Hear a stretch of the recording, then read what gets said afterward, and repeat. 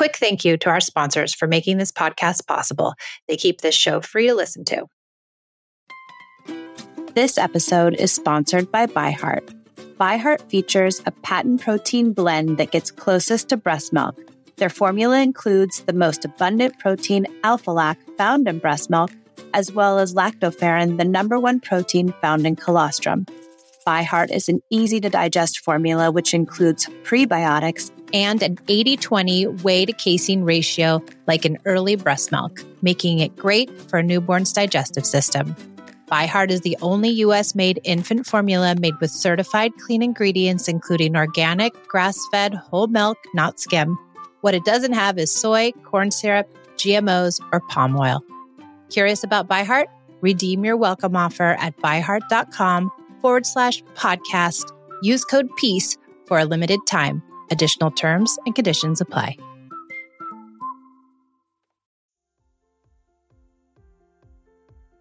We are having our first live workshop in a private Facebook group, and it's all about how to stop yelling at your kids. And it really is just how to be calm in the moment. And we're going to work on our childhood stuff too. We're going to dive into a little bit of world of journaling. And so it will be live in this Facebook group, but it will be then recorded and you can watch it later. If you can't make it on November 9th at 10 a.m. Pacific Standard Time, you can watch it later for the following week. And then I'm going to take all my slides and turn them into a PDF and give those to people so they can have those in perpetuity so that you can just like refer back to it, because I'm going to give you all my in the moment tips and tricks, everything that I've learned since this parenting journey about how to really stay calm and not yell, because yelling is my trigger, but it can be used for anything. It's just about like staying calm and being present. So that will be, there's a link, we'll link it here, and you guys can buy tickets for that. November 9th, right? 10 to 12. Yep, don't miss it, you guys. She works so hard for all of us. Thanks, Gemma.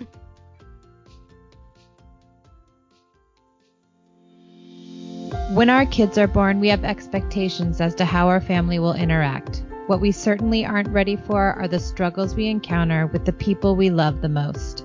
We are here for the parent who feels like they've tried it all, for the parent who feels like they have to yell to be heard, for the parent who is tired of timeouts and kids fighting all day. We are here for you. We believe when parents feel supported and heard, they are able to come to parenting more centered. We offer tools to navigate the messiness of life with kids. We are Peace in Parenting. Hey friends, Gemma here. I'm with Michelle, and today we're going to talk about apologizing. Yes. Hi, Gemma. How are you? Doing well. Apologizing on both ends, really. Yes. Before we get started, though, I wanted to say a really big thank you to everyone who's listened and liked and subscribed and commented. And we're so appreciative of the support, and we're humbled by the kindness and the authenticity of this community. And I just wanted to say thank you for all those people out there listening. Yay. Me too. I haven't received any bad feedback. Yeah, people are so nice. So for today, we're going to talk about how we don't force our kids to apologize, and also how we model apologizing ourselves. Yeah. Those are both really, really important. And I think what happens is we see our kids do something wrong, and we really immediately, we want to be like, oh, no, you can't do that. You have to apologize. You've hurt somebody's feelings. And for us, it almost, well, I know for me personally, it almost becomes like an emergency. Like, oh my gosh, we have to rectify this right now. That was so unkind. You can't do that. And either it's to me or a sibling or a friend. And it's almost so uncomfortable for us to sit with our kids who've done something that is quote unquote wrong. And I think that's where this whole thing kind of stems. And, you know, we don't want our kids to have unruly behavior or be unkind or do the wrong thing or hurt someone's feelings. But in life, that happens. Apologies are there for a reason. And they're there for a reason because us human beings make mistakes. And our kids are going to make mistakes and hurt other people's feelings. And I think the first part of it is for us to be okay with that and to know that our kids are flawed, deeply flawed people that are absolutely going to hurt someone's feelings. In fact, we all will too. I've hurt people's feelings in the last week, you know. I've hurt my friends' feelings and my own children's feelings, and that's part of life. And so if we can dial it back to not being an emergency and take a breath when those things happen and not try to really force the apology because we really want it, because we somehow feel like if they apologize, everything's better, right? And it's just a word. Like, how much does that word actually mean? You know, I feel the same with friends or my husband or my family when they just say the word sorry. I'm like, show me you mean that. Like, actually change your behavior. Mm-hmm. And I was talking to my friend on the way home from dropping my son at preschool, and we were talking about apology. I told him what the episode was about. And I was like, oh, you're going to love this one. And he was like, oh, no. My parents made me apologize from a young age every time I was bad. And I was like, well, my kids don't do anything bad. All behavior is valid. Yeah. They don't always have to apologize. They should and they will eventually, but I'm never going to go say sorry to somebody because I want them to actually mean it when they say it. Well, that's exactly right, Gemma. You're so right. It's like, what weight does it hold? Does it really mean something when it's a compulsory apology? We're saying you have to apologize. And I'm thinking in my head, like, how does that make the kid feel who is meant to apologize? Just like your friend said, like he thought I was in trouble. Right? Right. And how do we know whatever happened in whatever situation, if we weren't there, if it wasn't us, how do we know that that child is meant to apologize? How do we not know that it wasn't a retaliation from a prior, occurrence? How do we not know that there was something else that happened that maybe they didn't need to apologize? But we've come in and said, okay, you need to apologize. And in essence, you're wrong.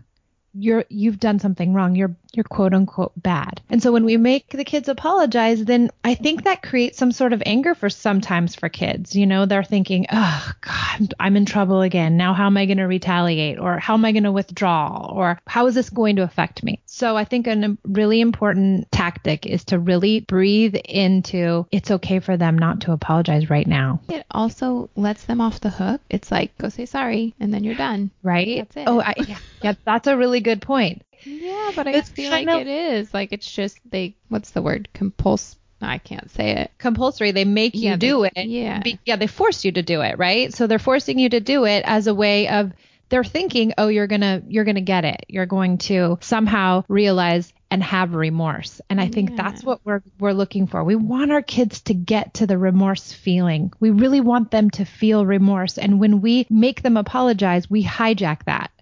We keep them from feeling the remorse because, like you said, they just, they apologize and it's over and they're let off the hooks, so to speak, and they don't have to go to that remorse feeling because their parents made them apologize. And or they just never get there because they're so angry at us for making them apologize. Right. When I was in either 6th or 7th grade, we had to pick a famous person and write a report on them. I don't know if anyone remembers episode 1, but I always wanted to be a mom, like preschool on. And so, of course, I did my report on Piaget. That's good. Did all the development of like baby's brains. And then I focused on the baby part, but I was just looking it up because I was thinking about it. And I'm like, there's no way their brain can even comprehend, like, it's called egocentrism or something, and it's age 2 to 7 where they don't have that. Like, they honestly can't. They probably can feel some remorse, but they can't grasp that there's other perspectives in the world yet. Yeah. So for us to expect them to be remorseful is too much. They can't. They truly can't. But I think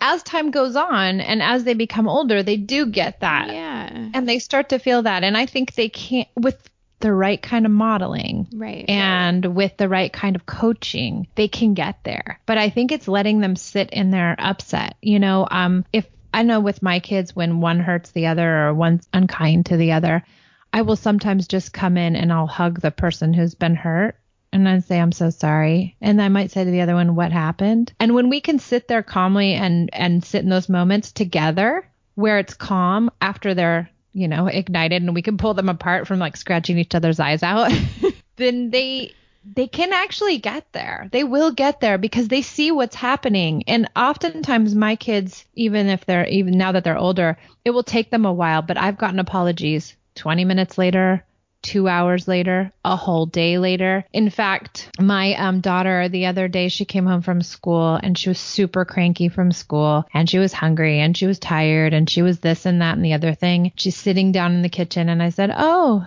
are you doing your homework? And she looked at me. Yeah, duh. Don't you think I'm doing my homework? What do you think I'm doing here? Can't you tell I'm doing my homework? And I was like, oh boy. And I wanted to punish her and yell at her and shame her and everything. In that moment, I was like, I'm taking your phone away. I'm taking your computer away. Like, you're done. But I just like, okay, deep breath. And my friend was over. And so I felt so embarrassed in front of my friend. And I was like, but I didn't care too much, but it did add an aspect of shame. Yeah. And so I took a deep breath and I looked at my friend and I winked at her. And then I walked in the kitchen and I breathed it out. And she ate, and we all kind of were in there just, hustling, bustling around. And then 20 minutes later, in front of my friend, thank goodness, she said, I'm sorry, Mommy. I was so cranky, and I was just taking it out on you. Because she's 13, sweet. And now she can get there. It's taken her a long time, but she's getting there. But it's worth the wait, because that's the kind of apology I want. I want it to feel like that from her, and I want us. And it's okay that she messed up in front of my friend, and I'm a parenting coach. It's okay.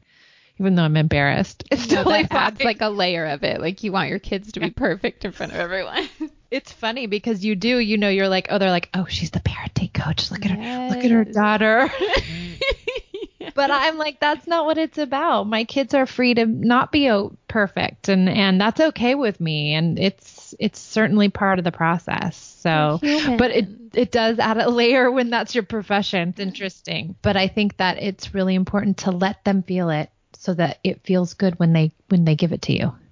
I think the what happened thing for me is really big. I always blamed Caleb, and so it was always Caleb's fault. Caleb always had to say sorry, like no matter what, because he was bigger for some reason, I guess I assumed. But now 50% or more of the time it's Jonah that's the offender. And I'm like, in my head, I'm mad at Caleb, but I have no reason to be. And when I say what happened, Caleb always tells me the truth, even if he was in the wrong. He will tell me, and a lot of the time he does apologize to Jonah. Like he will say the word sorry, and then my instinct is like, you don't have to say sorry, but I'm like, no, he did it by himself. Like it's okay. So sometimes with behavior, the pendulum needs to swing all one way, and then it maybe swing all the other way, and then eventually by the time they're 21, it all it gets to where it should be. But it takes that long, and it takes modeling tons of apologies and not forcing tons of apologies before our kids will finally find that remorse feeling in themselves and act upon it. And it's okay if they don't apologize. It really is okay. But what we can say in those moments, and what I like to say is, remember everybody. The rule in the house is we're kind to one another. Don't forget. Instead of shaming and blaming and whatever, we just restate the rule. The rule in the house, there's no hitting. The rule in the house is there's no pushing. The rule in the house, we have this rule in the house. We do not put our hands on one another unless it's a hug.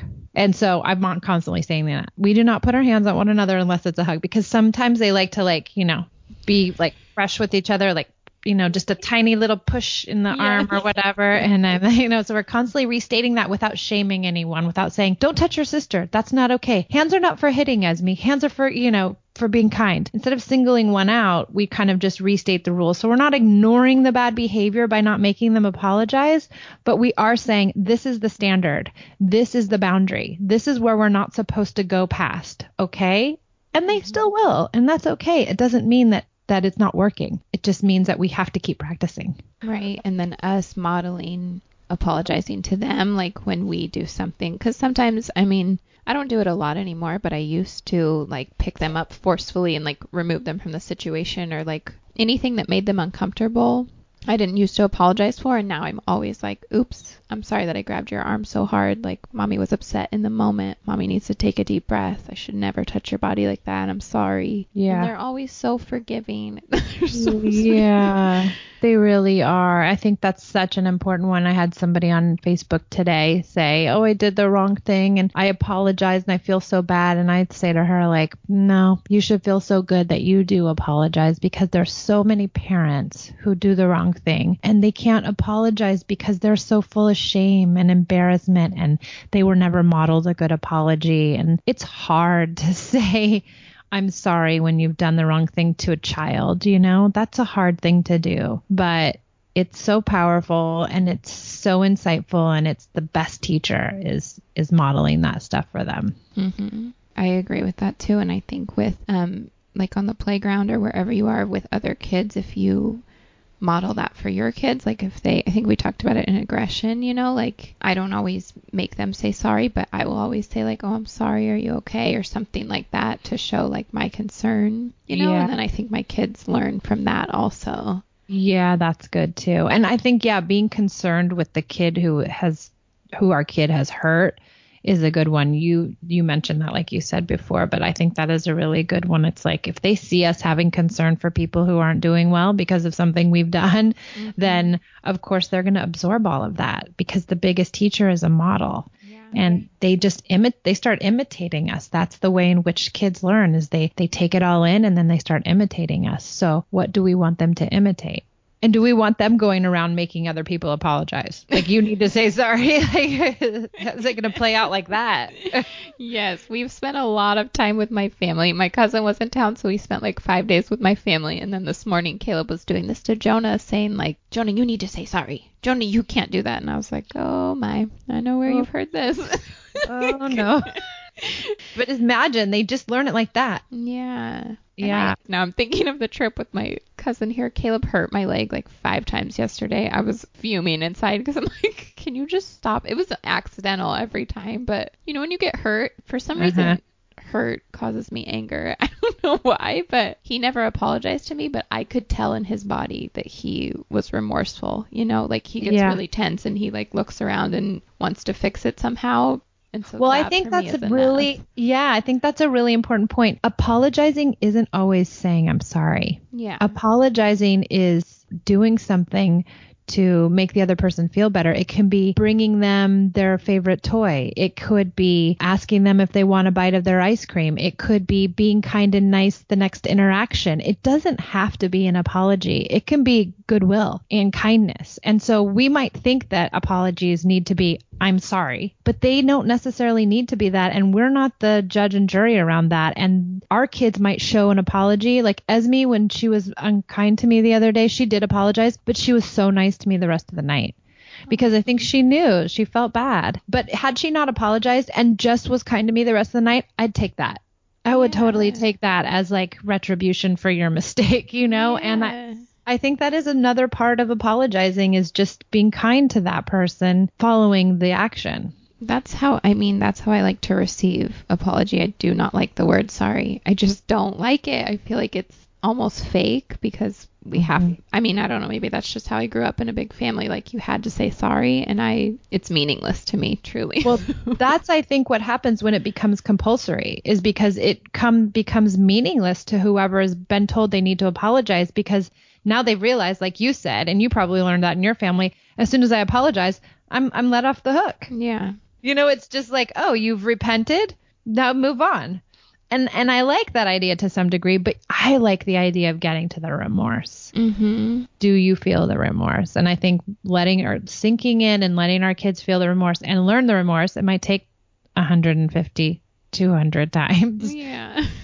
But it's worth it. It is really worth it to get an organic apology. I think so too. And I think if you have younger kids, just hold on to the hope that it's coming, because I couldn't see it before, and Caleb is almost 5, and now I see it. Jonah, I'm seeing exactly what I saw in Caleb, where he like has that serial killer look in his eyes. He's like, nope, I don't feel bad.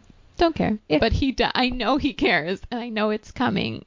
And he'll show me in moments, like we went to take the dog to the vet today, and he had to get shots, and I could see Joey's body like tensing, and he was like, why does he have to get shots? So I know he like has those deep empathy. Feelings. Yeah, he just doesn't know how to show it yet. Yeah, they and that's something you grow into. You're not born with all of this stuff. Yeah. It happens to us, over the course of life. And I think we have these high expectations of our children. We really think that they should be self-regulating, apologetic, kind, nice, and do everything that they're supposed to do. And I don't think it necessarily comes that way so quickly. And we can, make them by punishing or controlling them or making them apologize. But I don't think the results are necessarily the best. I also think when the two of them are interacting, it's helpful when I don't blame or shame and I just state the obvious. Like if I say what happened and no one can answer, if I'm like, oh, it looks like Joey's tower got knocked over. How did that happen? And then it'll unfold that way, and then we can get to the meat of it. But I like sometimes that. they just need help. Yeah, I like that. But I never come in and I'm like, Caleb, you knocked over his tower.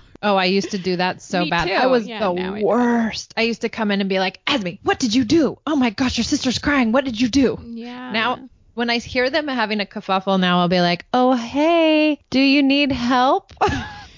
And sometimes I'll be like, yes. And the other times I'll be like, no. And then I'll go on the other side of the wall and just kind of listen, Yeah. thinking, do I need to get in there or don't I? But yeah, I usually do. But I think that's it too. I like how you said that. Like, it looks like the tower fell over. How? I like that. That's really good. It's hard to see our kids be unkind. And I think that's where it all roots. So if we can breathe into that and be okay with the fact that they're going to do it today and tomorrow and probably pretty sure the next day, but they're not bad people. They're figuring it out. And it's coming. It's all coming. It's all coming. All right. Well, thank you for tuning in. We so appreciate your support, and like and subscribe and leave a comment. We could really use it. It's so good for our morale. Yes, and it is. yeah, we like it. It makes us feel good. Like, Build us up. we're not just doing it for nothing. We have our private Facebook group. Jem and I are both in there, and Instagram. And if you're looking for a coach, you can always find me at peaceandparentingla.com. Yeah. Okay, good. Thank you guys for listening. Thank you.